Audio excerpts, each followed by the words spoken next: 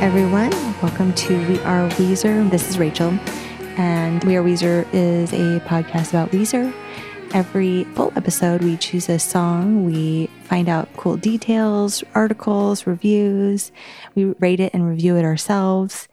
And sometimes I'm with my co-host Juliet, and sometimes I have a special co-host. So episode 41, my special co-host is Brian Ewing. He's the artist who did the Walking Dead / Weezer posters for a Walking Dead party at San Diego Comic-Con one year. Be sure to listen to the whole episode because there's a special announcement at the end of this one. And please enjoy.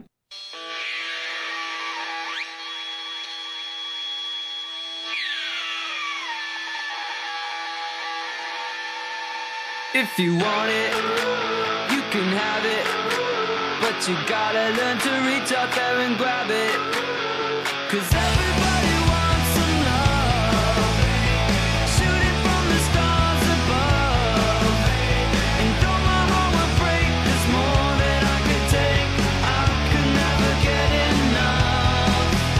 enough. So are you a big Walking Dead fan? Let's get to the good stuff. Okay. And talk about some Walking Dead and some Wheeze. Yeah, definitely. I started with the comic books because I really liked Tony Moore's artwork.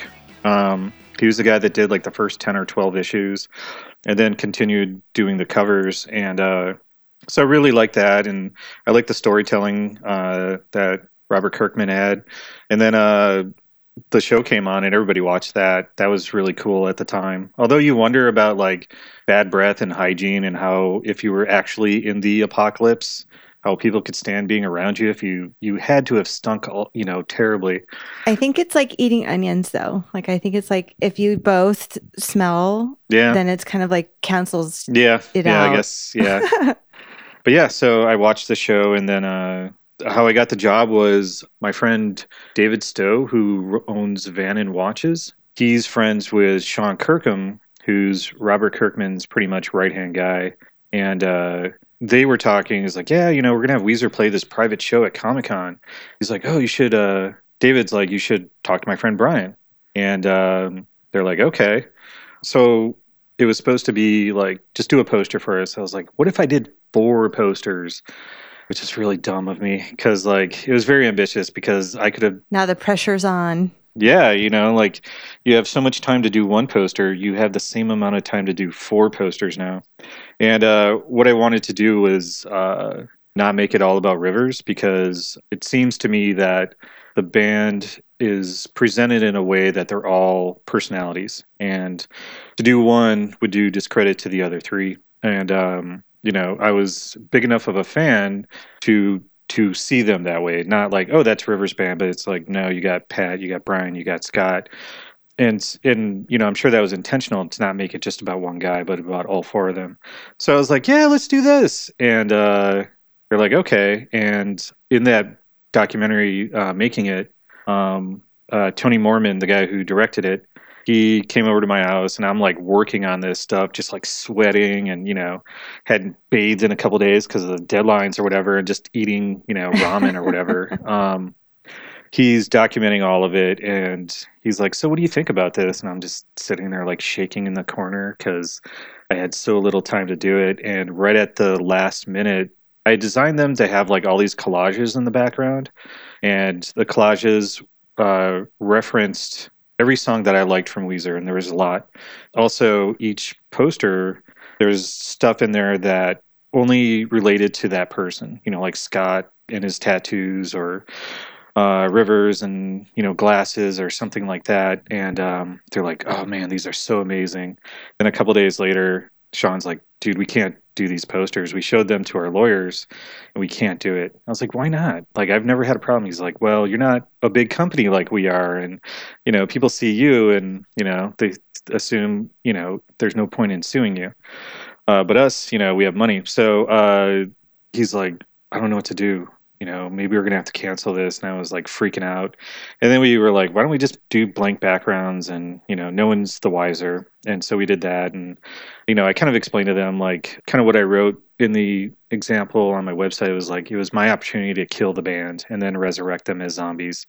So posters were designed in a way that if you look at them one way, you see the photo, and you look at them another way, you see the zombie drawing underneath it. And, like Rivers is strangled with a microphone, and he's got like the neck of a guitar going through him. So does Brian, and like Pat's like got a couple of drumsticks going through him, and Scott's got like a bass guitar. Same thing. Yeah, it was really stressful, but pretty cool. And then we had to go to Comic-Con. Is that okay if I like just go into the whole story of it all? Yeah. Or okay, Yeah, tell us. I'm not sure if I'm boring you. No. So then we have to go to Comic-Con, and Metallica was also doing a signing there and performing. And the people at Comic-Con were really worried about how much of a frenzy it would create. And if you've ever been to San Diego Comic-Con, it's just insane. Yeah, it's just, oh my God. And then you throw in some Metallica, and they're probably like, oh. Yeah, it's very claustrophobic. And so you just see people run from one end to the other to go to a booth to see some famous person. Or it's a circus. It's great. But they were like, you know what? We're not going to let you do a signing here at your booth. You have to find an alternate place outside of the convention. They found a really cool record store, which I cannot remember the name of right now. And I'd never met the band. And so we just kind of showed up. Their manager at the time, this guy named Stuart Ross, allowed Tony, the director and the camera guy for the Making It documentary, to be the only person with a camera at the signing. Like there could be no other photographers, nobody filming anything. That was really, really nice of them because they didn't have to. So, get there like 20 minutes early, and we were walking to this record store. I think it's like Rogers Records. I'm totally wrong though, I'm sure. But it's like in the Gaslamp area of San Diego, and there's just people lined up around the block, and then the next block they're lined up. And at first I'm like, yeah, just going to go do a signing, and I see this, and I was just like, oh shit. And I got really nervous and starting to like get shaky and shit like that. So we get there, and the band had just showed up, and Pat wasn't there. I guess his wife had some health problems, and so he stayed behind, and I guess the drummer from Ozma performed with them that night. That is the band, right? I can't remember. Yeah. They started out as like a Weezer cover band. They started doing their own thing. Yes. So yeah, so it was just me, Rivers, Brian, and Scott, and they were really cool. They told everybody I was the new drummer, that I replaced Pat. And so people would be like, oh, can you sign this album? I'm like, oh, I can't because of contractual obligations. The next album, though, I can sign. But all I can sign are the posters right now. And I was just like, well, what do I do? So it was really funny. And they were really cool about it. And, Rivers is like, hey, nice to meet you. I'm Rivers. I'm like, yeah, I know. Like, hey, man, what's going on? I'm trying to be cool about it. And we're talking about the art and the posters, and they were just seeing them for the first time.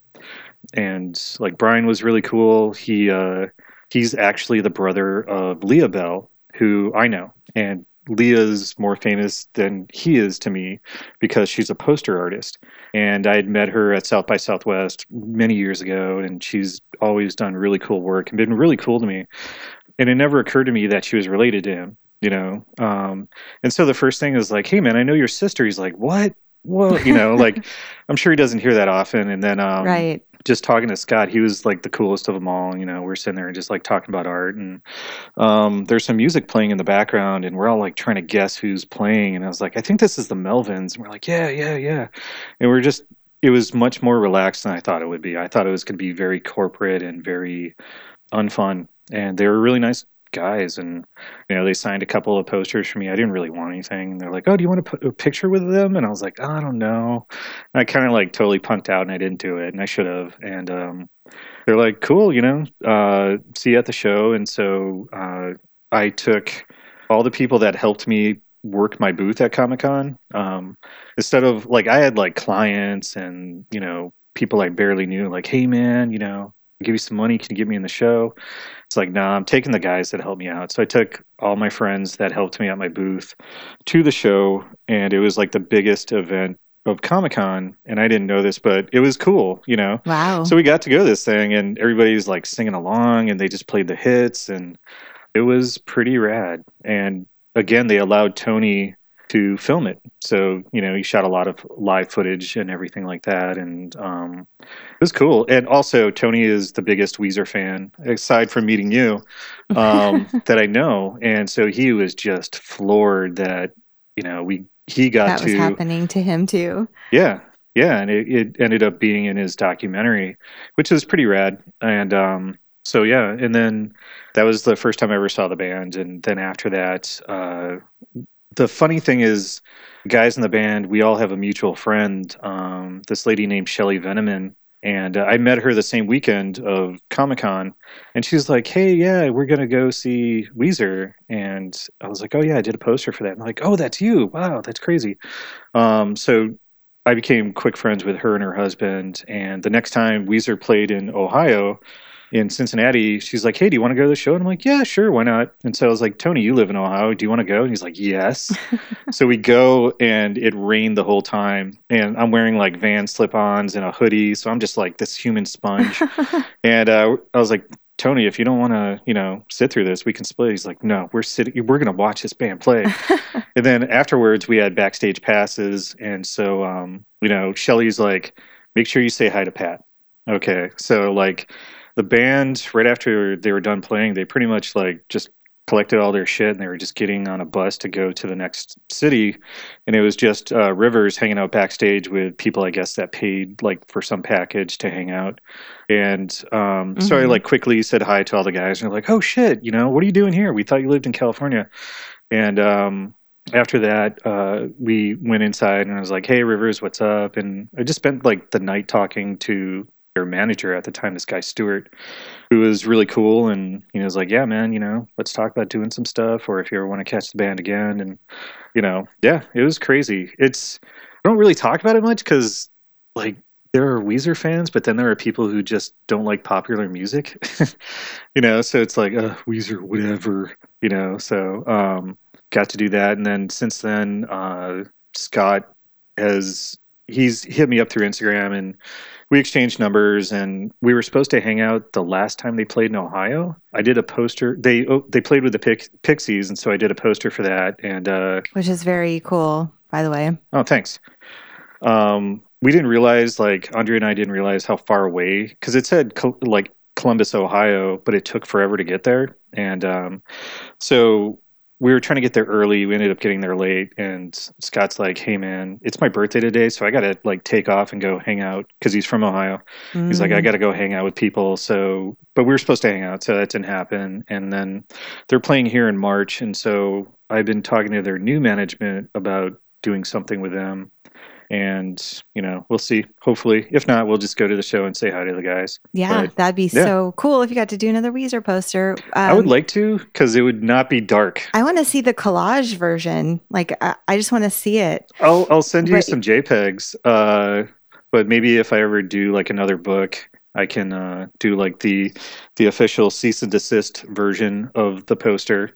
It was cool. It was just a lot of fun researching the band. I learned so much about them that, if you just like their music, you like their music. But if you're either a super fan or you're going to do a project with them, it was very interesting. There's a lot about them that I just never knew, and I took for granted till now. Yeah, I think that's kind of like it, until you do learn about something, you really don't know where it comes from.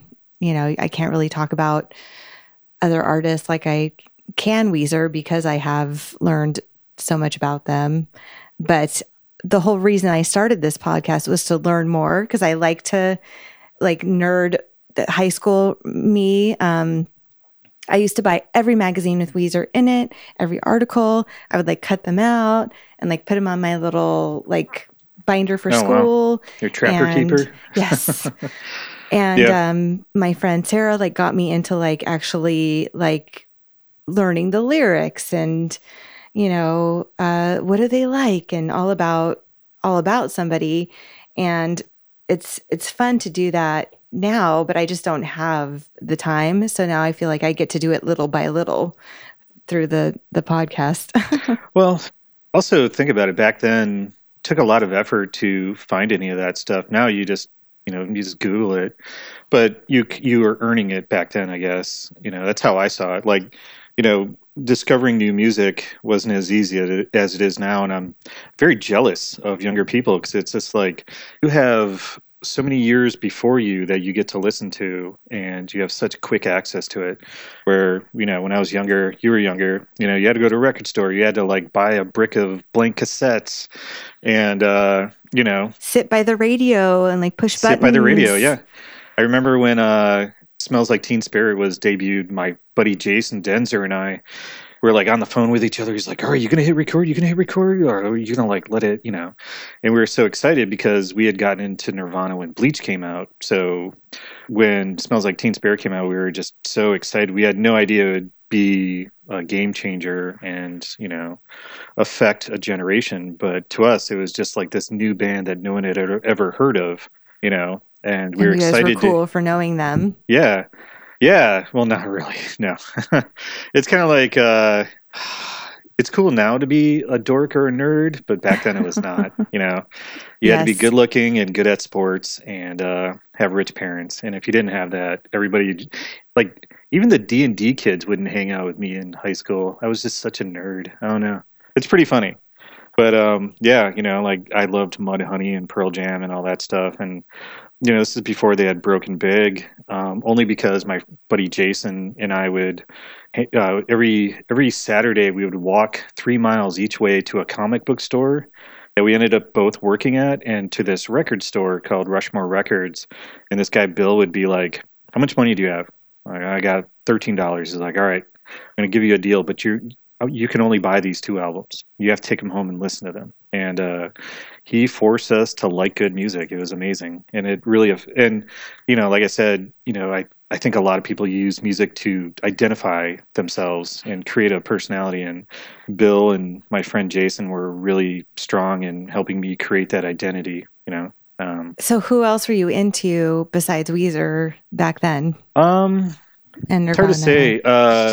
The Tree People, who then became Built to Spill. Like that was Fugazi. Like I got to see Fugazi on their first tour, and I had long hair back then, and like I was the only person with long hair, and we had like non-racist skinheads, but we had racist skinheads in Milwaukee, and so that it was just full of like punk rockers, skinheads, and evil skinheads, and I was even out of the women, I had the longest hair, and I was like, I am going to get beat up. Holy shit, what was I thinking? And everybody was really cool, and, that was pretty rad. Jane's Addiction, the Pixies, Primus, Fishbone. By high school, I started going to shows, and now I could say, like, oh, I went to this legendary show, but at the time it was, hey, this band is playing, let's go, But yeah, I'm trying to think of what else. Like definitely jumped on the grunge bandwagon. Everybody did. Mm-hmm. I hated Black Sabbath and Led Zeppelin and Jimi Hendrix because that was my older brother's music, and I was like, fuck Pink Floyd, man, that shit sucks. And now I can appreciate, I don't like Pink Floyd still, but I can appreciate all the other stuff. Jesus. I think I was listening to Nick Cave at the time as well. Like, okay, maybe a little bit later, like Murder Ballads had come out, and I was just so blown away by that album. And that's around the time that the Green album had come out. And again, I got to work with Nick Cave, which was pretty, I was dumbstruck by that one. And I'm sure I got cool points finally for that.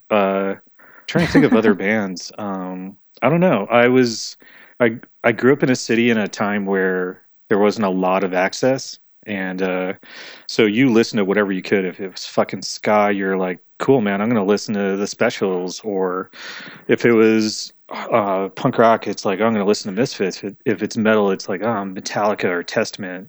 Or if it's like alternative, it'd be like Smashing Pumpkins or Weezer and stuff like that. So yeah, and I didn't, I didn't let that. It sounds like you were kind of into everything, like a little bit of everything. Yeah, yeah. I mean, and I think that's normal for that period of time because I can say the same thing. I think I liked the stuff on the radio, like Hootie and the Blowfish and Christina Aguilera, and I also was like going to raves and listening to like house music. And I was also I hate raves. I got arrested at a rave. 5 minutes there was the first one I went to. I was on a date with this girl, and I was like handcuffed and everything. And I was like, oh no. they let me go because I was of age and I wasn't doing drugs. And I just kind of looked at her. I was like, I never want to see you again. If I'm going to get arrested, like, fuck this. So sorry. Yeah, I don't know how how'd you get arrested though? What were you doing? It was an illegal rave. Oh. So, it was like they'd So you probably just broken for being into some there. factory. Yeah. Oh, okay. Yeah. Yeah, it was crazy. Yeah. I probably looked like a fucking moron there too. I didn't have like a pacifier or glow sticks or anything. I was totally out of place. No, it's actually the other way around. And I look at pictures now and I'm like, oh my gosh, at least we wore clothes. Like they don't like wear clothes anymore. They wear like, Oh, yeah. I don't know, like Saran wrap? no, it's like barbarian boots with like a bikini, and That's just the guys. yeah, and it'll be in Ohio at night, and I'm just thinking, there's no way I can't do it anymore. I couldn't do it either way, but Yeah. there's no way I could do it with no clothes. Yeah. Well, I think I'd be too self-conscious. But no, yeah, I mean, more power to them. Yeah. It's like as much as you want to make fun of them, it's like you can't really because they might look stupid to you, but you look stupid to them, It's like get a haircut or, what's with all the black you're wearing or something like that. Or Weezer, how old are you? Why are you still listening to Weezer? Crap like that. So Yeah. Well, it's like I try to be hip with the kids now too. And if I like it, I like it. If I don't, that's cool. But I do always go back to like the classics and like my favorites. And yeah. I think we stopped developing at some point. We'll still try listening to new things, but we have don't the ear for it. embrace everything new. And it comes with just experience. The more experienced you are, the more critical you're going to be. When you're younger, you're going to listen to anything because you have no idea what's good. Mm-hmm. Like most people's introduction to punk rock was probably Blink-182 or Green Day, and Which isn't really but then punk rock. No, it's not. But they wore it well. And I got to work with them later on, and I was never like, oh man, I'm working with fucking Blink-182. It was like, holy shit, this is cool. No. Actually, both of those bands seem like nice guys too. I got to meet Travis Barker when he was in Transplants. We were in Canada, and I was on the Taste of Chaos tour, or was it the Warp tour? It was probably the Warp tour, and they hired me to do artwork, and then they were like, hey, do you want to come on tour and sign posters for 30 minutes a day and drink beer and watch shitty bands? I was like, Sign me up. So I got to go to Canada, and everybody's kind of like, just hanging out, and people are like, hey, everybody's going to hang out on Transplants bus. Do you want to go? I'm like, yeah, sure. So I'm hanging out with the Warp tour, like behind the scenes people that put it together, and I'm terrified to be around that many people. And very nervous because I'm not in a band. So it's like, what the fuck do I have to add to this? And so my friends like take me and they're like, oh, hey, this is Travis, or, this is, God, I'm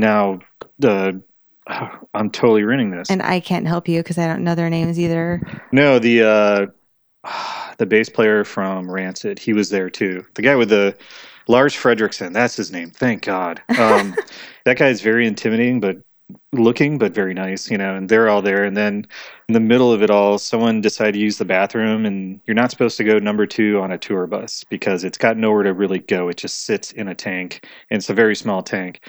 And I guess Skinhead Rob like found out and like freaked out and kicked everybody off the bus, and that was pretty interesting, And then and you're like, okay, I guess we're going over here tonight. Yeah. And then Tom DeLonge, he came to my booth once at Comic-Con. He was like, oh, what do you got here? You got some posters? And I'm sitting there going, really, dude? Okay. And I hadn't done any work for them yet. And a buddy of mine who's a huge Blink-182 fan is just like hanging out at my booth and like tugging on my shirt. Freaking out at you. It's like, yes, Brandon, I know who that is. And he's like, oh, what, you do these rock posters. I'm like, yeah. And he's like, oh, that's really cool. And I'm like, hey, man, thanks. So I was like, so has anybody recognized you yet? And he looks at me and he's just like, I was like, hey, we have mutual friends with Atticus and crap like that. And he was like, oh, okay, you know. And, just like most musicians I meet, it's just so weird that, I don't really go out of my way to do it. And if I have the opportunity, I will. But at the same time, if it never happens, I don't get bummed out. Sometimes it's better, to never meet your heroes, or it's the persona that you like, not the person. Yeah. So, unfortunately, it's always weird. You meet bands, and then once you get over the excitement or the nervousness, it's like, okay, well, what do we talk about? Right. Because you have 10 minutes with them or 5 minutes, and it's like, cool show, man. And they're like, thanks. And that's it. That's all you got. Or, I know. oh, you like beer? I like beer. You like water? I like water. Yeah. Oh, you're wearing shoes. So am I. It just gets. I usually like jump into like the tattoo artist mode, and I'll be like, so what are you doing what are you doing this weekend? Or what music do you like? I usually Christmas? Go to music too. Yeah, it gets weird. At least you're, on the professional side of interviewing. So like I don't know what to say to these people, and it gets pretty old quickly, but yeah. Yeah, I would probably be, it's because number one, you're nervous. And then number two, you don't want to like screw something up that you don't know what you're gonna do. And then yes, you don't want to be boring. And they're like, I don't know you. And I'm, what are you doing back here? Yeah. I'm always worried I'm just going to fart, and just embarrass myself, just be like, fart. And everybody's just like, okay, get out of here. Everyone out. Yes. Seriously, we can't breathe in here. So, yeah. But yeah, long story. That was meeting Weezer. We're going to talk about The World Has Turned and Left Me Here next. Okay. I know that you weren't ready to like pick a song for sure because you were busy at the time. So I threw out a couple options. Why did you pick this song? I could relate to it. I could relate to Across the Sea, but younger me could, like I said, with, or maybe I didn't, with dating and stuff like that, when you're immature, a song like Across the Sea sounds really romantic. But then when you're also immature, a song like The World Has Turned and Left Me Here is romantic as well, but in a sad, woe is me, Morrissey, depressing kind of way. And I could relate to that a little bit more because it reminded me of how mature I was, or how immature the person I was dating was, and just, you are broken up, you're sad, you don't think about the bad stuff, you just think about the good things, and you're nostalgic, you're not really living in the present, and you wish things were the way they were, but they were never really that great. And, so I was living in Minneapolis at the time, was not very good at dating, was pretty much a dork who just kept to himself. And then I think I'm trying to think now, I had some little anecdote for that, but it reminded me of living in LA, to be honest. I never planned on living there. The woman I was dating talked me into moving there, and then she dumped my ass. And after telling you that you weren't going to make it. Yeah, which was great. I mean, I was happy she cheated on me because she had a reason to dump me then. But it, I was very sad, and I was nostalgic about it. And you read the lyrics to that song, and it's not like poor you, narrator or Rivers or whoever the character is that the song is about.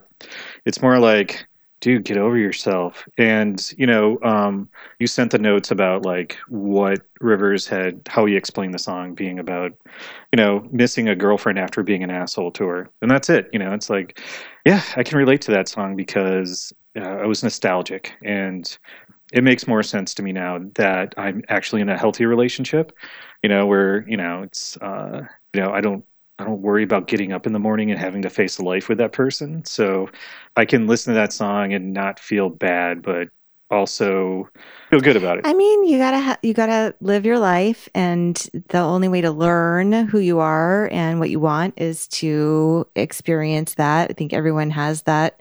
Or at the time, it was like, yeah. No. There's no way you could move on, or there's no way that you could find anyone else that great. But then you're like, but it really wasn't that great. I mean, that was not great. And, if you can look at it now, if you can look back on it, you're like, well, if I like my life now and it's good, what would it have been if I stayed with that person? It would have been like sliding Right. doors, I could have gone through, like the Matrix, blue pill or red pill, and it's, ugh, I think my life wouldn't be the way it was. I wouldn't be as aware of myself and my career and what's going on if I wasn't, if I didn't have to eat shit once in a while, if I didn't make mistakes.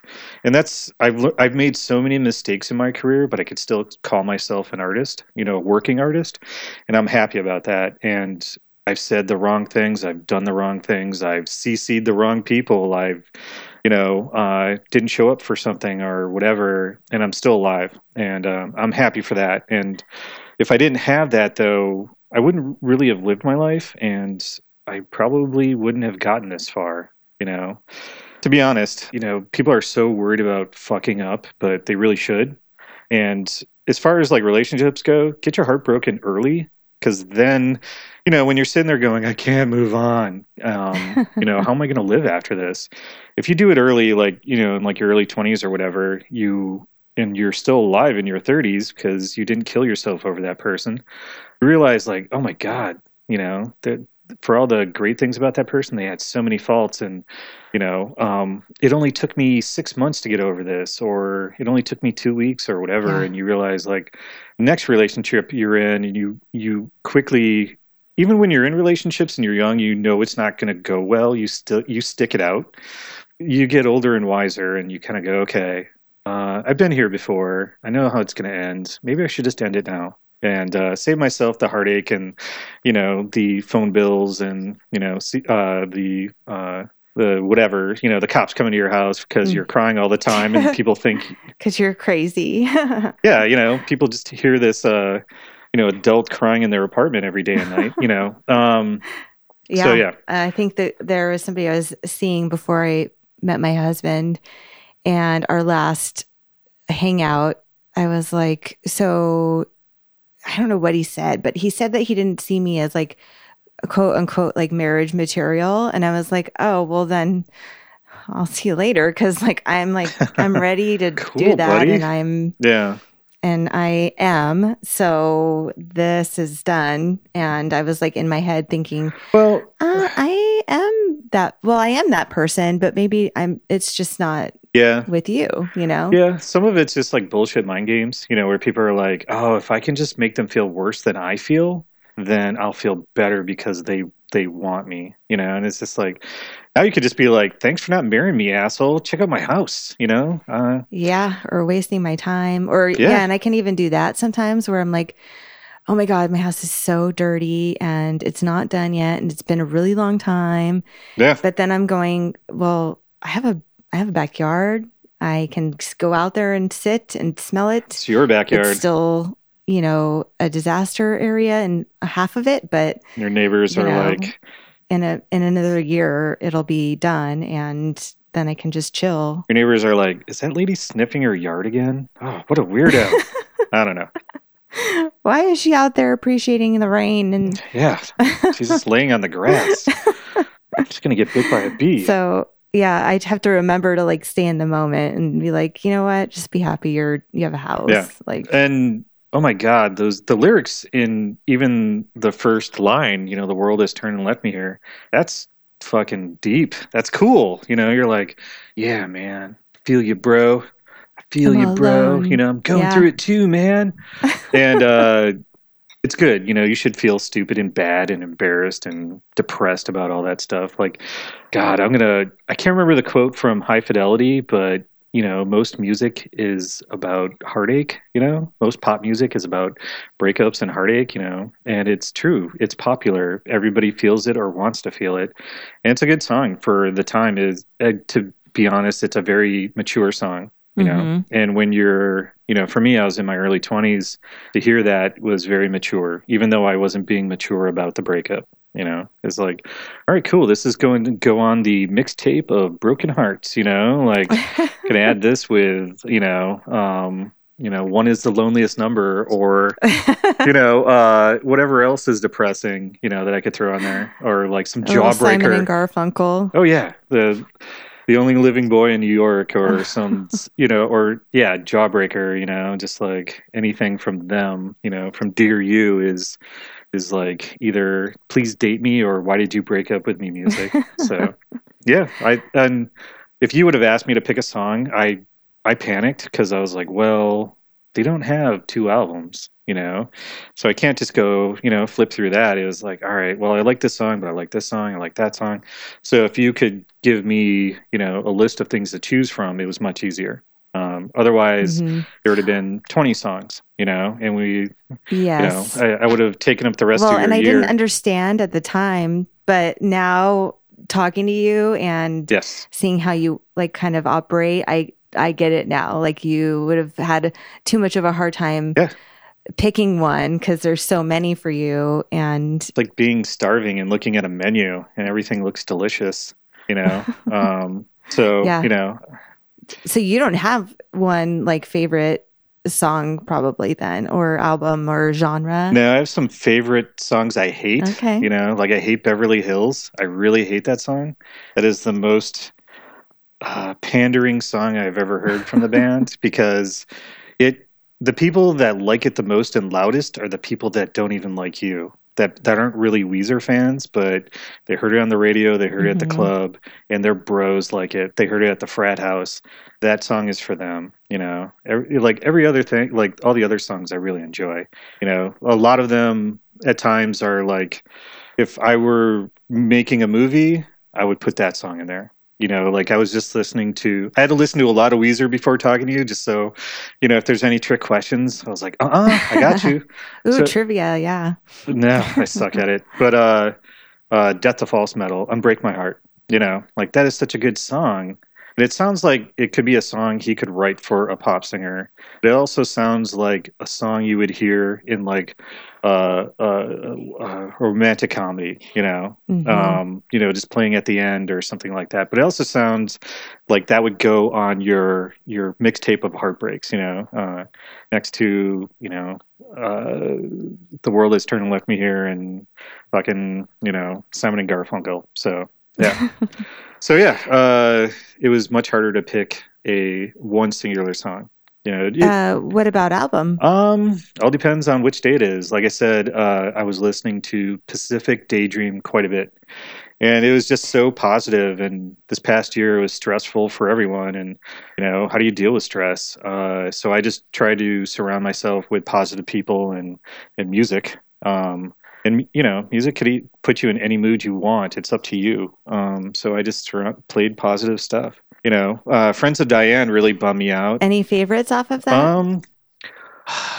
Shit. Let me go to Spotify really quick.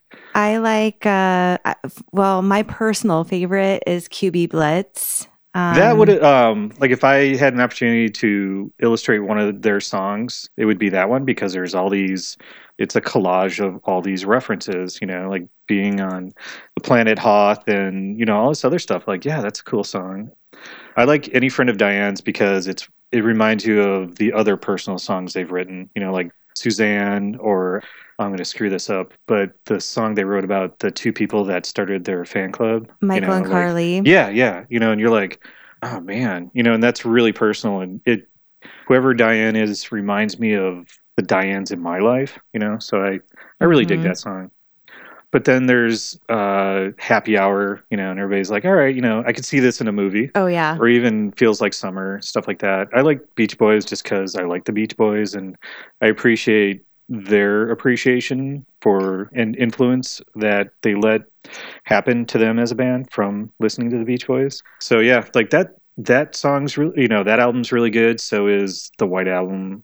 Everything Will Be All Right in the End is really good. Mm-hmm. I hated the Red Album, to be honest. There's not a lot on there, but I liked Heart Songs. I remember hearing gosh, I can't even remember what it was, but I just kind of heard one of the songs off the album. I was like, nah, fuck this, ignore, And then years later, I heard Heart Songs, and I was like, what album is this on? And it was probably when I started working on those posters, and I was like, this is a good song.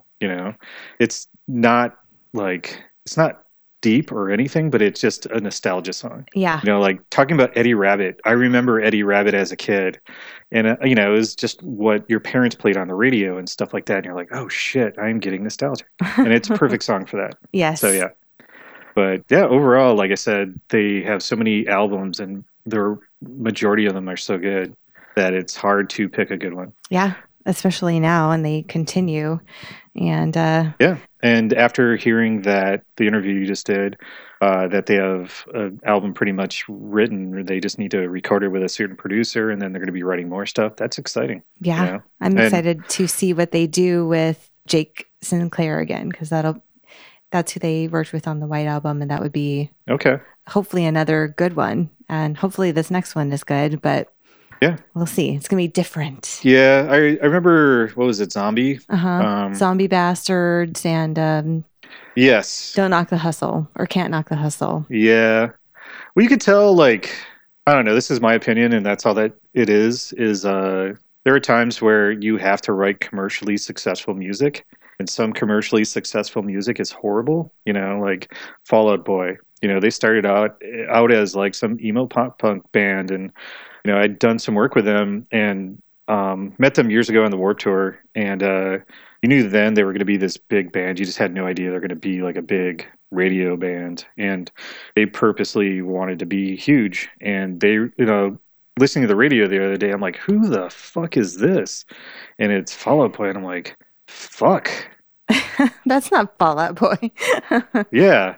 And I was asked to do a project with, oh shit, what was it? I think it was like Metal Hammer or some British music magazine. They wanted me to do a poster for Fall Out Boy, and I was really busy, and they wanted it in like a couple of days.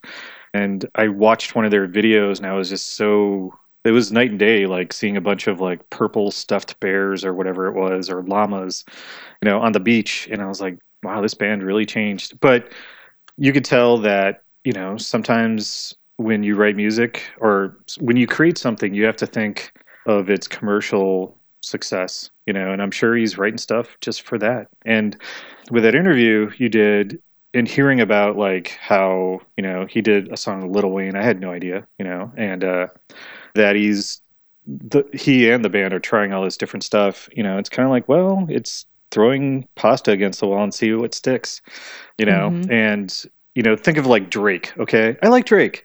You know, I don't know if I'd ever want to hang out with him, but I like his music. And then I don't like his music, and it's like, this dude's always recording music, which is really smart. Instead of, you know, writing, you know, Appetite for Destruction and then doing, you know, Sex Lies, touring, and then something else. yeah, you know, and then you wait 5 years and have to write another album, and you just can't recreate that momentum. It's really good that a band this old, you know, with this much output is still doing that. And they, again, I'm really blown away by the way his writing process and just having a spreadsheet and algorithms. Like that's like above my pay grade. You know, I'd never thought of that. I don't even make music. Yeah, he's super nerd and smart. Yeah. And so that's cool. And I'm sure, you know, he got that from someone else, who got that from someone else, who got that from someone else. And, you know, to see how steeped they are in their jobs is kind of cool.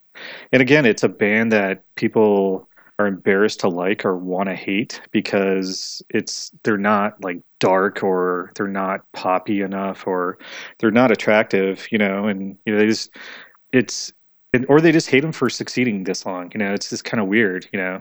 Yeah. Haters. Yeah. Or just negative people that are they're just going to be negative no matter what, you know? Yeah. And, you know, you either find ways to relate to it or you don't. And the fact that they're doing all this new music is pretty awesome. You know, I was kind of wondering the other day, like back in the day, you know, people like Bruce Springsteen, or even earlier, say, I'm trying to think of like early rock and roll, say, musicians didn't write their own music. They bought music from Other composers, like writers. Yeah, yeah. And, you know, Bruce Springsteen started out writing music for other people. And like Elvis Presley didn't write his own music. Other people did, or he covered standards. And the people that would write the music made money that way, you know, which is, you know, really smart. Like Bernie Taupin is Elton John's writing partner. you know? So like Tiny Dancer, Bernie Taupin wrote, and you're like, I like that song, you know, and he's written for other people and for Elton John. Or Tom Waits has his wife is his writing partner. But you wonder, like, why don't these guys maybe write for other people? You know, is it because you'll make more money if you write it, record it, and release it yourself? Or, you know, do you lose the rights to that music if you sell it to another artist and have them record it? So I don't know. Like Tom Waits wrote Downtown Train that Rod Stewart made really successful. Tom Waits didn't make it successful. Rod Stewart did. And people hate Rod Stewart, even though he was in a really good band called The Faces. And, you know, he's goofy as hell looking, but with his hair and the nose and all that. But well, he was cool in the 90s. Yeah. Okay. I think. I just remember like going to a bar the other day and going to the jukebox and they had CDs and it's just like Rod Stewart just kind of like splayed out there like it's like a Hustler centerfold, you know, with his tight jeans and his sock, you know, stuffed into his jeans, and it's just like, dude, you're like 80, man, chill, you know, like I don't need to see this from you. You're creeping me out. But yeah, I always wondered. I don't know about the other guys, but Rivers does write music for other people and has written it for Fall Out Boy. Oh shit! I think they're never going to work with me again. No, I don't think it's like well known. He's done like a lot of collaborations. He wrote a song for AJR that got popular, and I didn't know who they were before. Yeah, you guys were talking about that. I never heard of it.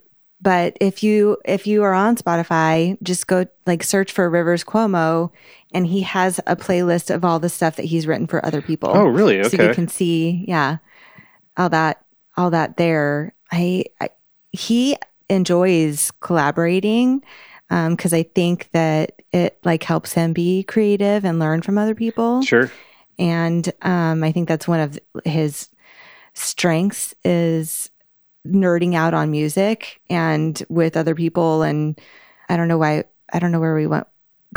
how we got here, but songwriting.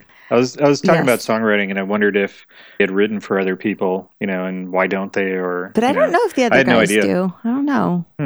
Well, Scott just played with the Cars. That was pretty cool. Yes. Yeah, I don't know what you know Pat or Brian do, or maybe they don't need to. You know.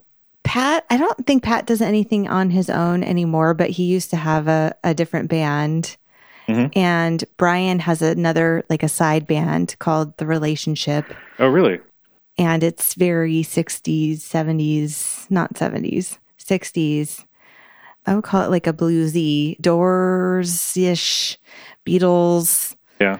We kind of had the George Harrison look for a while, so like almost like so I think he was feeling it. Look, you know, he looked exactly like him for a little bit. That was pretty weird, but cool. You know, you could pull it off. Yeah. If anyone could, it would be him. So before we get to actual song discussion, we have a contest. So the contest is there will be a form on our website when this comes out, and you're going to fill it in. It's just your name and email. And I think address, so we can mail you the prize. But after we air the episode and I wait a couple weeks, we're going to put a timeline on there. I will randomly choose with my eyes closed 3 winners. And what's everybody going to win, Brian? So I squirreled away a couple of sets of the Weezer prints that I did. So there'll be the regular set that I sell off my website, but then there are 2 San Diego Comic-Con exclusives with The Walking Dead. There's the red version, and then there's the kind of like black X-ray version, and those sold out right away at Comic-Con. And that was how many years ago? Like 5 years ago? I can't remember. So I've just been sitting on them, and I just moved a couple months ago and found them, and I was like, I should probably do something with these. And then when the opportunity came up to be interviewed, I was like, well, why don't I just give them away? And that'd be kind of cool, because people would email me all the time like, hey, do you have these? And I was too lazy to check. And so instead of selling them, I think it would be fun to do as a giveaway. That is really, really, really cool of you to do in the first place, like give away art. But people love free shit. So yeah, but like to give away these rarer ones that you can't really get anymore is Yeah. Really, really nice. So thank you. Yeah. So we're going to take a quick break and we'll be back with a song discussion.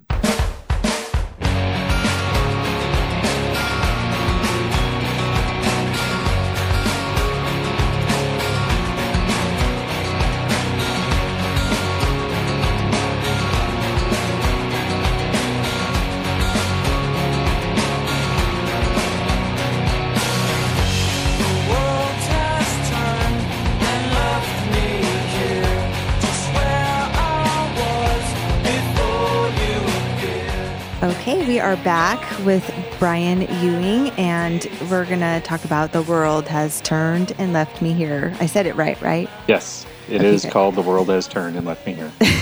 I'm just messing with you. No, your name. I know. Okay, good. It's off of the Blue album. It's track number 3 on that one, and I thought it was interesting that it was a different track number on some other releases. Yes. It's released May 10th, 1994, recorded August-September of 1993 at Electric Lady in New York. When you were there, did you ever stop by?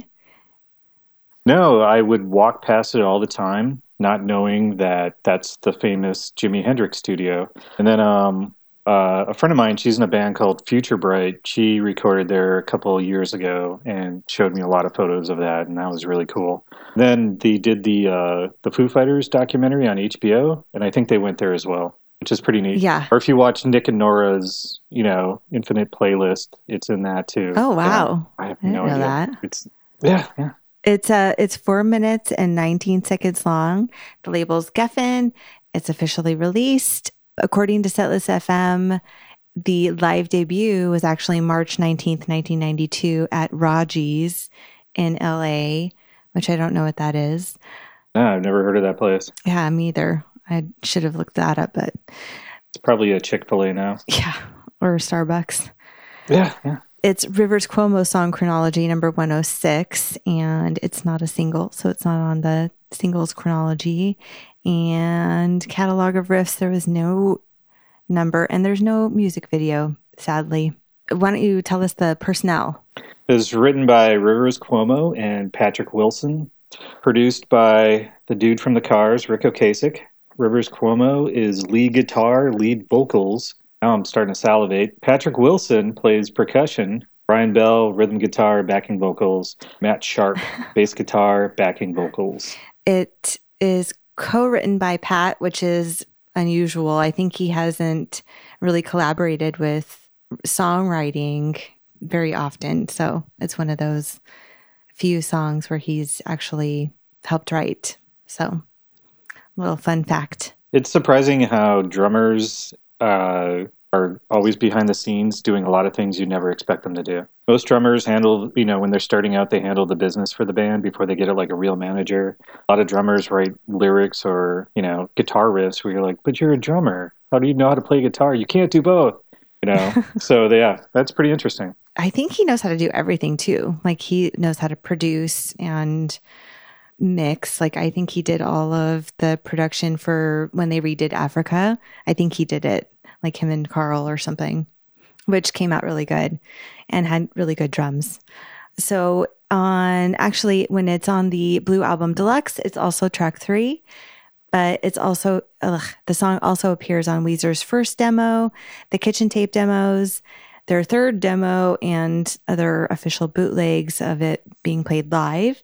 But on the Kitchen Tape demo, it's later on on the tape, it's track number 8. And on the third demo, it's number 2. So that's interesting. They were playing around with where to put it, like in their collection of songs at the time, I thought. Or that it survived that long, Mm-hmm. If you're demoing and then you're writing an album, I'm sure there's songs written in between all that. So, yeah, that's cool. Yeah. And I'm sure the process was a lot different for them back then. I don't know if they do a lot of demoing now. I don't know. I don't know if it's part of like the process forever or if it's something you have to, because I'm sure at some point you could tell right away if you're going to like it or not. So I don't know if you shop it around or if they need to do that anymore. There's some irony that two non-musicians are discussing the process of making music. It's kind of funny. It's the what's behind the curtain, It's like the Wizard of Oz. Yeah, I always want to like have somebody that knows about, or one day I want to have somebody who's like super duper into the process, so I can ask all those like crazy music questions, because I don't know. That's what your son is for. Groom him to be a producer. There we go. And then you get to like do the behind the scenes stuff all the time. And if not, he's grounded. Yes. Then he knows. There you go. No PlayStation for him. You're going to school for music, buddy. Sorry. I want to play sports. I want to be a lawyer. I want to be a doctor. Oh gosh. We'll see what he does. According to Weezerpedia, like I think we mentioned this earlier, River suggested that it may be related to the song that is before it on Blue Album, No One Else. And No One Else is about the jealous, obsessive asshole in me freaking out on my girlfriend. And The World Has Turned and Left Me Here is the same asshole wondering why she's gone, which I thought was funny. It's kind of like going through the 5 stages of what is it, grief, or like when you find out you have cancer, you go through everything, and yes, first is denial, then you get angry, and then you get sad, and then you finally accept it. I think that's him accepting how much of a moron he was in that relationship. So, and we've all been there, either on both sides, so it makes sense. We just watched a movie last night called like Bad Match, and it's about this guy who goes on like a date, and like they tries to blow her off, but she's a little bit crazy. And I was telling my husband, I'm like, oh, I totally get, like, we could both like predict what she was going to do next, because we've all like done that crazy thing, and we've all like been there and can see it kind of unfolding. But I actually recommend it because it has a fun surprise twist at the very end that you will not predict. So if you like that kind of... Yeah. I just want to hear some like Valley Girl, Instagram famous girls saying it, like, did you see Bad Match? It's such a good movie. Batch. It's Bad Match. I don't know. That's the first thing that came to mind. Bad Match. I totally wrote it for you. It was, I'm trying to think. I don't know. I'm trying to think of like it was out here too. It was, they, at one point they go to like Runyon Canyon, and it's that view of them hiking up the hill, and I don't know, but I'm just trying to get your visual too, or where that came from. Like I'm trying to, I got like 80s tennis players in my head. So, no, it's, you're at the grocery store, you're at a show, or, you're in line somewhere, and you just hear that annoying voice, and like, oh my God, bitch. One time, Columbus is the largest college city in America, so that tells you a lot. Andre and I were at the grocery store, like gonna buy some groceries for dinner, and there was this young girl who is like talking, doing the FaceTime on her phone. She's like, "Oh my God," like, ah. I was like, we're in Ohio. And she's like doing selfies and like just really loud and obnoxious. And I hear that's right, match. And Andre and I, after that, whenever we want to annoy each other, we start speaking in that voice. So I imagine that same girl trying to recommend that movie to her friends. So that's it. I have seen that girl, and I am fascinated by somebody who would do that at the grocery store too, because that's weird. I think it's a generational thing, like the reason why we think it's stupid and all that is because we are older and we have more experience, but to them, that's all they want to do. To them, that's important. That's popular. And think about the dumb shit we did when we were younger. That was popular. That is not popular now. So much of it. Like Garth Brooks, or Poison. We all loved Poison at one point. Black Velvet came on the radio the other day, and I don't know if you know that song, but it's like... With that country-ish song? Yeah. Yeah. That was the only good song they had. I used to do... my PE teacher made us do line dances to that song during PE. So, like, I literally cannot... Wow. Like, I'm always like, kickball chain, like when I hear that song. And I love that song, but it's just... That's what it reminded me of. So next time your husband and you are arguing, he's just should run to the stereo, put it on, and automatically you just start dancing. You don't know what's going on. Yes. You've just been like brainwashed. It's like some MK Ultra stuff. You know, next thing you know, you murder the president of Micronesia. I don't know. Yes. There's this other podcast called The Last Podcast on the Left, and they talk about MK Ultra, and that's like the first time that I've ever heard of any of that stuff, and just like blew my brain off of my head because I totally freaked out and like got like all into it, started watching it, and got bummed out that it was just real. Yeah. And Well, like Stranger Things, the premise of Eleven and her abilities is based on what they think MK Ultra was, or Eyes Wide Shut, Zoolander, tons of other stuff. It's pretty interesting. Like, you don't know if it's true. You kind of want to believe it's true because it's so out there. Yeah, it's kind of like saying that the Earth is hollow and that people live inside of that. Like, that sounds pretty crazy. I want to explore this a little bit more. You know, like I hope there's a 6-hour long lecture on YouTube right now because I could really go for that. You know. Same thing with like MK Ultra and all that. All the conspiracy stuff is fun. I don't know. yeah, I don't know. It's just, I don't know why it's interesting to me, but it just is very interesting. And it makes it even more interesting and creepier that it like is provable. Like some of it's provable. Yeah, like parts of it. Not that I've ever listened to any of those lectures or documentaries, but they were talking about how people are able to go to like different dimensions or time travel or change bodies and stuff like that. But not like ever watched or listened to any of that stuff for hours on end because I don't know any of it. But yeah, Do you believe any of that stuff? I don't know. So at the shop at Cauldron, UFOs, aliens, and ghosts always get brought up. And it's like, all right, cool. You know, everybody wears black and they like their spooky goth music and all that stuff. But no, like Mike believes heavily in, you know, that there are aliens, that he's seen an alien spaceship and he's seen ghosts. And he's like, what about you? And I'm like, nope. Like, what? You don't? I was like, I've never experienced it. You know, maybe I'm just not cool enough and these guys don't want to hang out with me, you know, like the ghosts and the aliens. Andre and I, we moved into our house right now. We're just renting, but it was built in the late 1800s and used to be a brothel. And so it's like, this motherfucker better be haunted, you know, because there's got to be some crazy shit that happened here.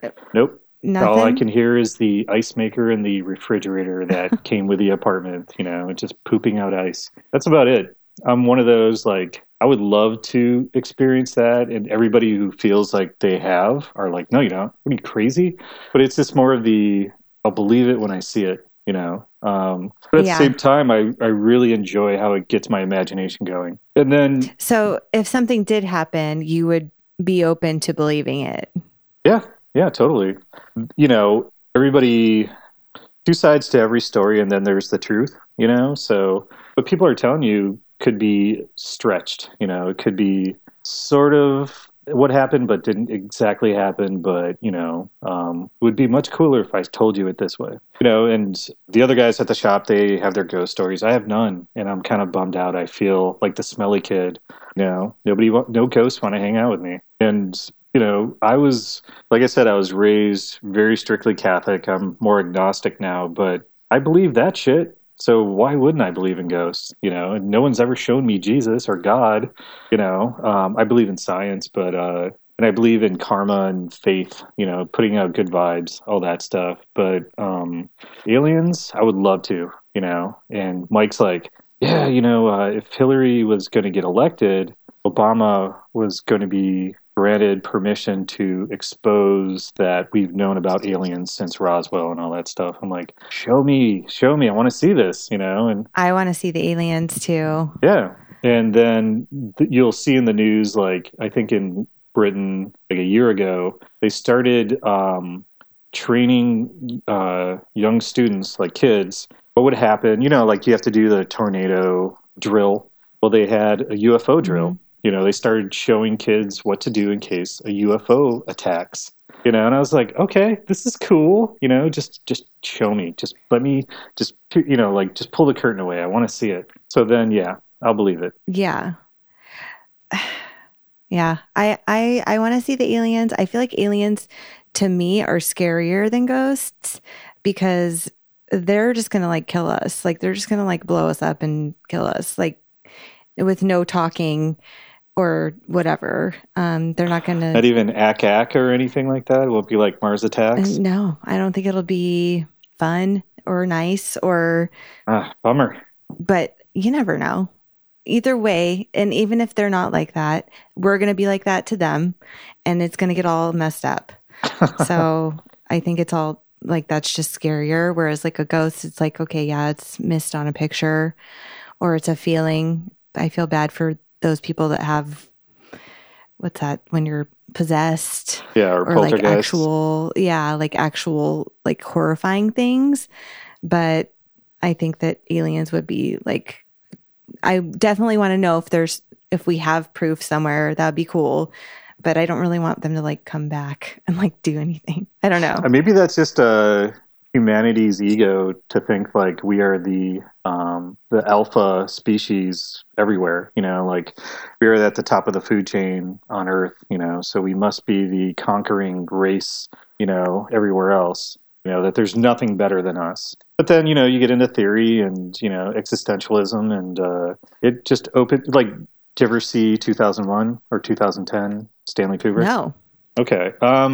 Well, that's a lot of conspiracy theorists attached their own ideas to his movies because he never explained them to people. So 2001 is a very interesting one where, they talk about how the government hired him to fake the moon landing and stuff like that. And they think he used The Shining to expose that without saying it directly. But 2001 or even, what's that Matthew McConaughey movie that came out a couple of years ago? Where it just talks about like time travel and dimensions and how there are parallel dimensions, and Einstein talked about stuff like that. It was so good, I can't remember the title. I loved that movie, by the way. And I don't know. Yeah. Where his daughter is like stuck. No spoilers. Or whatever. Yeah. But yeah, that was... So yeah, all that stuff's very fascinating. It's just, is there enough time in the day to like learn about it all? No. But I love fiction, and science fiction's fun. And I grew up reading comic books and listening to shitty metal and stuff like that. So yeah, bring it on. But then when I can't sleep, I'll watch like YouTube documentaries you just know these guys are just like lonely dudes in their mom's basement making these things, narrating them. And it's just like, this is awesome. I don't know. And yeah. Yeah. And they're showing you the Bigfoot photo from 1925 and yes. like, yeah. And they have some speech impediment and, you can tell, like, they're constantly like wiping their nose as they're like narrating this thing, and it's great. I love it. Right now. It's probably like an escape from reality of dealing with politics and self-doubt, depression, all that crap. Is seeing that stuff. It's the same reason why people love Marvel movies. None of it's real, but it's a nice escape. Yeah, it's fun. Yeah, man, we totally went off the rails. Yes, tell us about the Setlist FM article. Okay, all right. According to Setlist FM, it's been covered by the Deftones. I would really like to hear that. They do good covers. I'm sure it gets all like sad and dark and evil. The Fall of Troy, some band that really sucks, Good Charlotte, and Men and Whales. Do you know who Fall of Troy is? Or Men and Whales? I thought they were like one of those like Warped Tour screamo bands. Oh, okay. Just because it sounds like one of them took a history class in high school and we're like, dude, I got the toughest name for us, We're going to be called the Fall of Troy, bro. I think Brad Pitt made a movie out of that. I thought you were talking about Men and Whales. Men and Whales, I don't know. Unless that's like whales is like a term for rich guys in Vegas, or if these guys just really loved Moby Dick. They're like big Herman Melville fans or something like, well, Mastodon did that Moby Dick album, so we should be called Men and Whales, bro. I don't know. The Deftones, I need to find that cover. They covered... It's, yeah. They did like a Record Store Day album where it's just all covers. And it's on Spotify now. Oh, is it new on Spotify? No. Well, new in the sense probably like in the past couple of years. I'm obsessed with the cover that they did of a Carpenter song. I forget what it's called. It's like If I Were a Carpenter. Do we look it up now? the party. It's like, don't you remember, dun, dun, dun, baby. Oh, that is Sonic Youth covered it too before they did, and they did a really good job. Oh, maybe that's what I'm thinking of. It might have been the Sonic Youth cover. I think it's called Rockstar. I think you're right. I think I'm thinking of. Why do I confuse them? I don't know. There's a lot of screaming. I think I confused Deftones with. Let's see. Yeah, there's an album just called Covers, and I think it's the Sonic Youth version, unless there's like a singles version. Yeah, I'm tripping. I'll have to find the Deftones one. I'll send it to you. But yeah, there's Savory, No Ordinary Love, Please Let Me Get What I Want. They're actually good. Like all the Crosses stuff that he did was pretty rad too. And I was supposed to do some work with them, but the person that managed that band only managed that band and soap opera actors. That's weird. And so she just fucked it all up. It was really annoying because they contacted me out of the blue, and I was like, yeah, I would really love to do this. I have some good ideas. What's your budget? She's like, what do you mean budget? I was like, well, how are you guys going to afford this? It's like, oh, I thought you would just give us posters. And it's like, no, how do I make money? Like, I give you stuff to sell. I have to pay a printer to make them. So I'm already out like $1,000, and I give them to you. You make like 10 grand. At what point do I make a living? I can't tell my lawyer, or not my lawyer, my landlord, hey, I just did a job for Crosses. Does that cover me? Like, are we cool?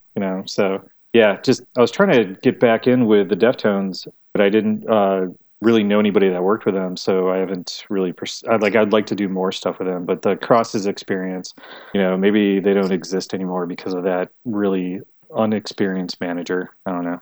At one point I was just like, all right, I don't, just don't contact me anymore. We're cool. I don't want to do this anymore. So yeah, that's weird. Yeah, that's music.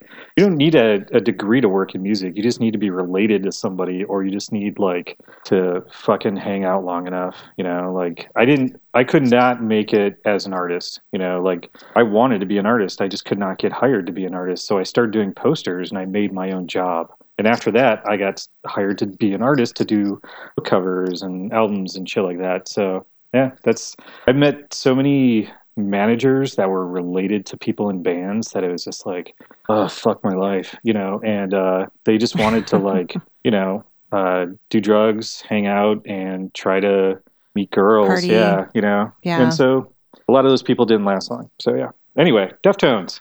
Great. Love them.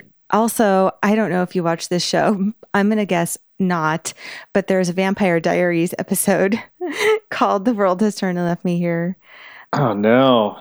No, I saw the first couple episodes, but I hadn't seen Twilight yet, and so I wasn't into the whole Glampire thing. And I spent... After seeing Twilight, you are, though? No, but I did watch Okay. was there 5 movies? It was on like Netflix, and I spent a whole weekend, and I just didn't leave the couch. I just watched all of them in succession. It's addicting once you start. It's so bad it's good, but oh my God, my respect, if I had any for them, just plummeted. Like, you guys, like, were you told to act bad, or was it like, like the inmates were running the asylum on these movies because they're terrible? And, it's whatever. Unless you're, 12-year-old girl, it's probably amazing. Yeah, probably. Like skateboarding, heavy metal, punk rock. My older brother probably saw that and was like, this is garbage, So, same thing. Yeah. Yes. Yeah. Like, I don't know why you guys are even, why this is a thing. It's like planking. I don't know why people did that shit either, It's dumb. So many things. It's like rollerblading. Yeah, people still do that, by the way, which is weird to me. I used to rollerblade. I was actually good at it. Yeah, I can't even roller skate, so I'm not going to say anything. Oh, but yeah. I don't know. That was so big, rollerblading. And now it's like, I think it's kind of nerdy. Nobody does it anymore, right? Like, you have to... Either that or just really intelligent people do it. Kind of like when you see the weird guy on the cycling bike people who's like laying on his back, but he's pedaling with his hands. And he's like probably a trillionaire because he created some software. That's the same thing with rollerbladers. That's probably what's going on. I don't know. Okay. I like it. So did I read the Pandora thing? Yeah, because I couldn't find that much stuff. So that's pretty much it. I think people just focused on the sweater song and Say It Isn't So and Buddy Holly. So Buddy Holly. but yeah, so Pandora says about the song, even if I'm surprised people are still listening to this thing because we're just rambling. But features of this song, which are really important: electric rock instrumentation, a subtle use of vocal harmony, electric guitar, wallow sound, mild rhythmic syncopation, and major key tonality. And similar songs are Foo Fighters' Everlong and My Hero. And then The Killers' Smile Like You Mean It and Somebody Told Me. And then Mr. Brightside, which I hate The Killers. I'm sorry. I guess I could see. I guess I could see the Foo Fighters. And I love me some mild rhythmic syncopation. Yeah, that sounds like if you eat some bad dairy. Yo, what's wrong, man? I gotta go to the bathroom. I got some syncopation. I'm syncopating right now. It's mild. Just mild, though. Mild. Don't call just give me some Gatorade. I need to rehydrate. I'll be good. Just turn on some music and leave the room. That's all. I don't think it sounds like The Killers. Somebody told me. I don't know, I think it was probably like, oh my God, someone got a job right out of college. They get to write about music, but it's for Pandora, and they realize they got the shittiest job at Pandora. Like the guy who empties the garbage has a better job than the person who had to write that. Probably. And they're like, I'm just going to move back to Ohio. Fuck this noise. The music industry isn't good enough Pandora. for me. Yes. It'll, just like Napster, man. It's going out. It's all about Spotify and whatever Jay-Z did. I don't know. Like he and Jay-Z started something. I couldn't get into Pandora. I know it's pretty much the same thing as Spotify, but I never... Yeah. I tried it one time and it just never was a thing for me. I'd much rather like make my own. Yeah. I refuse to use iTunes. I've never bought into iTunes. I wouldn't buy music off iTunes, and I would just buy albums and just rip into my computer, and then would use iTunes to listen to music, but not to create like radio stations. And after using Spotify so much and trying to this album's not on Spotify, but I have it on my computer, and then trying to use iTunes, it's so foreign to me. It's just like frustrating. It's like, why don't you fucking work like iTunes, man? It's black and you're white and there's like contrast and it's not, it seems to like lack logic, I guess. It's not intuitive. I don't know. It's so much harder. I only listen to iTunes for podcasts, which is slowly. Well, I can listen to yours on Spotify. Right. So it's like, fuck that noise. I'm going to Spotify. Yeah, you kind of don't need I'm getting my $10 a month worth. Yeah. And you get to so you don't even have to save everything to anything. You can listen to it whenever and follow all your favorite bands. And if you want to hear your album, you just pull it up. You don't even have to have it and spend $12 every time or whatever it is now. I still buy albums, but now it's either nostalgia or this will never end up on Spotify. It's too small, of a band or a movement. So, or if I'm at a show and we have a tiny show where these people are just playing their hearts out, and it's like, all right, how do they get to the next city? They have to sell merch. So I'm going to buy an album or a T-shirt or something, I collect CDs, and I just got a record player for Christmas. So now I get to start collecting that. So that should be fun. Oh man. When I lived in San Francisco, I was moving to New York and I had to get rid of all my albums and CDs. And it ended up being 3,000 to 4,000 of them. Yeah. It was Are you sad about that today? No, not at all. I don't miss that stuff. And I replaced them with art books, which is worse because they're heavier. But yeah, I listen to more different music now because of having Spotify than I would. All right, I got to look at all these racks of CDs or all these albums, and then I have to pick it out which ones. Choose. And whereas I'm on a whim, I want to listen to this band, I can go type it in and listen to it. That's nice. I also like how it suggests people based on what you like. Oh, I get angry when they do we made a playlist for you. It's really, you think I like this band? Hell no. I hate, Chubbawamba or whatever. I don't know. Sublime. Just because it was something I listened to a long time ago. Yeah. Someone hacked my Spotify. I never listened to this music before. So yeah, I don't know. are you ready for final thoughts on the song? Man, do we have any left? Well, I still hate the Killers. So, yeah. I like the Killers like first two albums, and then they got a little I didn't know they made more weird. than that. They did, and that's why Didn't they do a Christmas album? I don't know. Probably. I think that River sings with a lot of heart in this song. I highlighted, you laughed enchanted by my intellect, or maybe you didn't. I thought it was funny. Yeah. I think it's it's sandwiched in between like Buddy Holly and something else. But I thought it like was a good transition to those. It sounds very selfish. It's Andrea and I, we went to South America last year, and she was explaining Tejano music to me. And a lot of the music is men singing about their heartaches and how they're good, women are bad, they did them wrong, and, hope they die or hope they come back to them. So it's very similar. I'm an asshole, but I want to be pitied. It's, I don't know, it's very narcissistic, I guess. But it's good because we're all narcissists.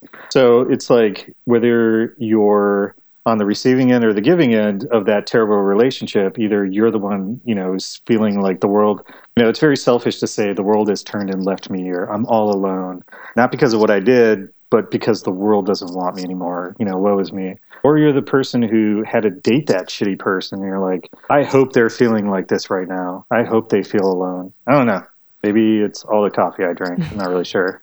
Well, and then I also think that like Rivers is confirming that for you, that he is, and maybe isn't showing it, or you won't ever know it.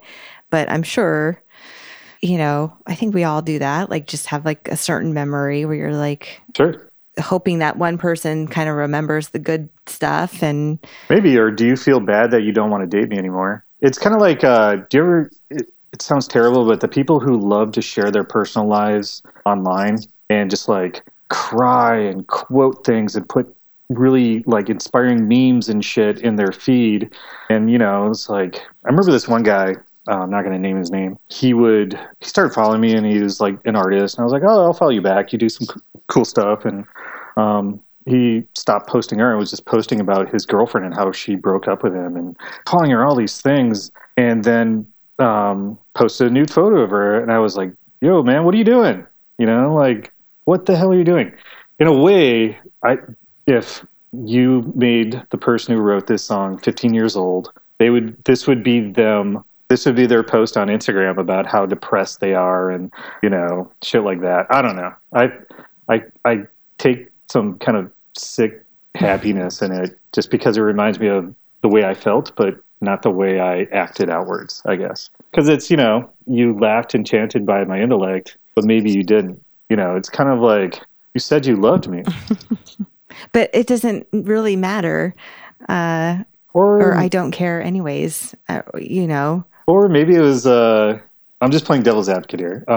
Maybe it was when he says, or maybe you didn't, it was like, oh, you lied. You didn't really like me, I mean, that's a way to spin it. Poor me again. Poor me again. Yeah. It's, I thought I was everything you wanted. I thought you loved me, but now you don't. And maybe it's because I, cheated on you or stole your credit card or, accidentally did something. I don't fucking know. But yeah, that's it. I'm totally ruining the song for you, aren't I? No, not at all. Okay. I'm kind of ruining it for myself because it goes from like sad and innocent to very dark and narcissistic. It could go either way. I think that's like the beauty of it, of music and certain what's lyrics. More important was the vampire show. What was since they took the title of that song, were they interpreting that song or they just really I don't know. I should have read like the synopsis, but I just I couldn't do it. I was like, maybe there's an Easter egg in there. Maybe they played this song in it. I think they should. I'm more of a Sabrina the Teenage Witch on Netflix right now anyway. So yeah, I'd rather hear it on that or Buffy. Well, there's a cool new version of that with yes, the girl from Mad Men. What's her name? That's the one I like. Kiernan. I didn't like the 90s sitcom one. I like this one. because it's kind of dark but also funny. Yeah, I was expecting something totally different, but then I got kind of hooked on it after I saw that it was like dark. I don't know how many I've watched, maybe like 5. Oh yeah, And you got to watch them all. You just got to binge it. Okay. It's pretty good. And if you like Halloween and all the ghosts and aliens and crap like that, you'll dig it, I think. yeah, I think like my husband was like, and I'm like, well, we can move on to something else. Oh, it's annoying teenager drama bullshit, but it's still fun because we're all still annoying teenager drama queens. Still we all are. We all have that bullshit. Yeah, I don't mind watching teenage girl shows at all. Some I can deal with, some I can't. Yeah, I think I watched The Real World until I was like 30. So. Oh man. True story. It's all. Yeah, it was like, why are you watching 21-year-olds? Like, why is this entertaining? I don't know. Because I want to see them make the mistakes. I can't. I don't have the money fun. To make. Like, let's watch them get drunk and dance and stuff. Or get beat up. Yeah. Act like idiots. Do you have any additional final notes? Well, I think I'm out of words. I don't know. Okay. Thank you for inviting me on. I was very nervous to be on here. So like I said, I listened to a shit ton of Weezer prior and, read the lyrics and did the Weezerpedia thing. And so I made sure I wasn't going to like totally bomb on this. And then I drank a lot of coffee. So there you go. So I appreciate That's the key. The opportunity to be on here. Yeah. Thank you for your time. It's like 6 a hours. long time. So 30 Monday. We'll wrap it up. Let's do our ratings. Okay. So I gave The World Has Turned and Left Me Here a Laser Eyes Rivers, a lightning strap, a Scott in a vest, Pat jamming on the drums, a Blue Album Rivers Head, and a Blazer Brian for a total of 13. And Brian, you gave it a Laser Eyes Rivers, a lightning strap, a Scott in a vest, and a Blazer Brian for a total of 11. So We Are Weezer collectively gives The World Has Turned and Left Me Here, which is the longest name ever, a 12, which is a good score, especially for non-single. Yeah, let's not them get carried away and think they're awesome or anything. I guess that's it. Let's take a quick break and then we'll come back and say goodbye. All right.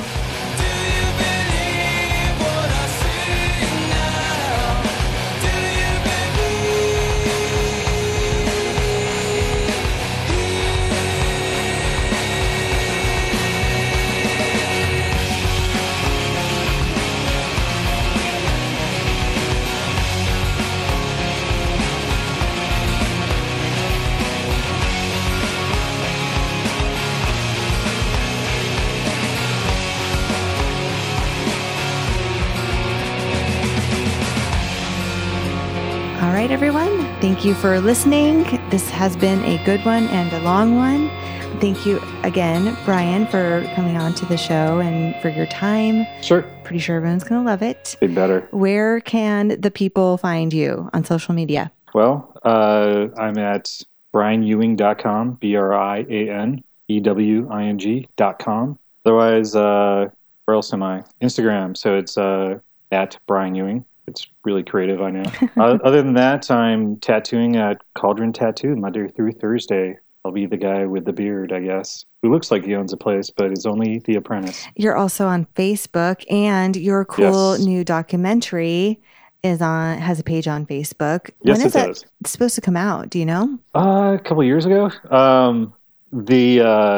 The guys, Tony Mormon and Woodrow Hinton, that did the movie, they signed some kind of like distribution deal that didn't really get the movie very well promoted. So they released it on DVD, and then I think you can get it through like iTunes, Vimeo, and Hulu. I think it's free on Hulu. So, oh, cool. Okay. Yeah. I didn't know it was out already. Yeah.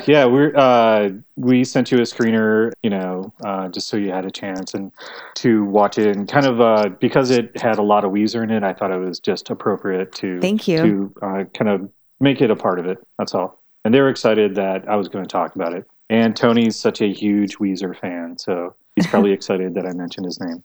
Antoine Rocky Mormon. There you go.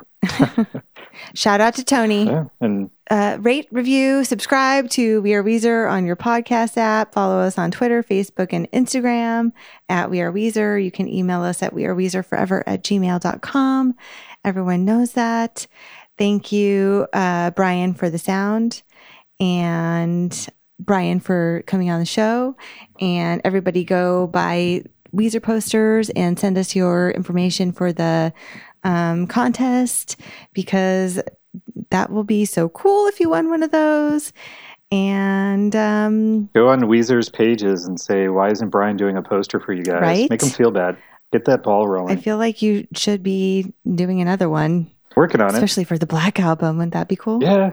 I think looking at their merch, they don't want to be perceived as too dark. So, I would love to do something else that's a little more lighthearted. Mm-hmm. I think I can. So, talking to their management right now and just constantly like, hey guys, remember me? Would really love to do a poster. So, yeah. Don't forget. Yeah, that would be fun. I love Weezer. Well, and it seems like they got along well with you. So, and they're pretty. Yeah, it seems like it. I think they're loyal to their people. So I'm sure it's going to happen. They did, like, a long time ago, they did work with, like, Cozy and Dan and other artists. So I would, I'm doing what I can, doing my little dance to stay on their radar and do some more work with them, which would be great. Well, hopefully we'll see it soon. Yeah, because I know they're probably all, like, they can't wait for this podcast to come out. So they'll be like, all right, we'll finally hire I'm pretty him sure again. they know I exist. Yeah? Just because of Carl. But I don't know if they've ever listened. But that's okay. Because maybe they're too shy. Maybe. Well, I guess that's it. All right. We'll let you go. Yes. And thanks for coming on. Thank you, Rachel. Adios, guys. Adios.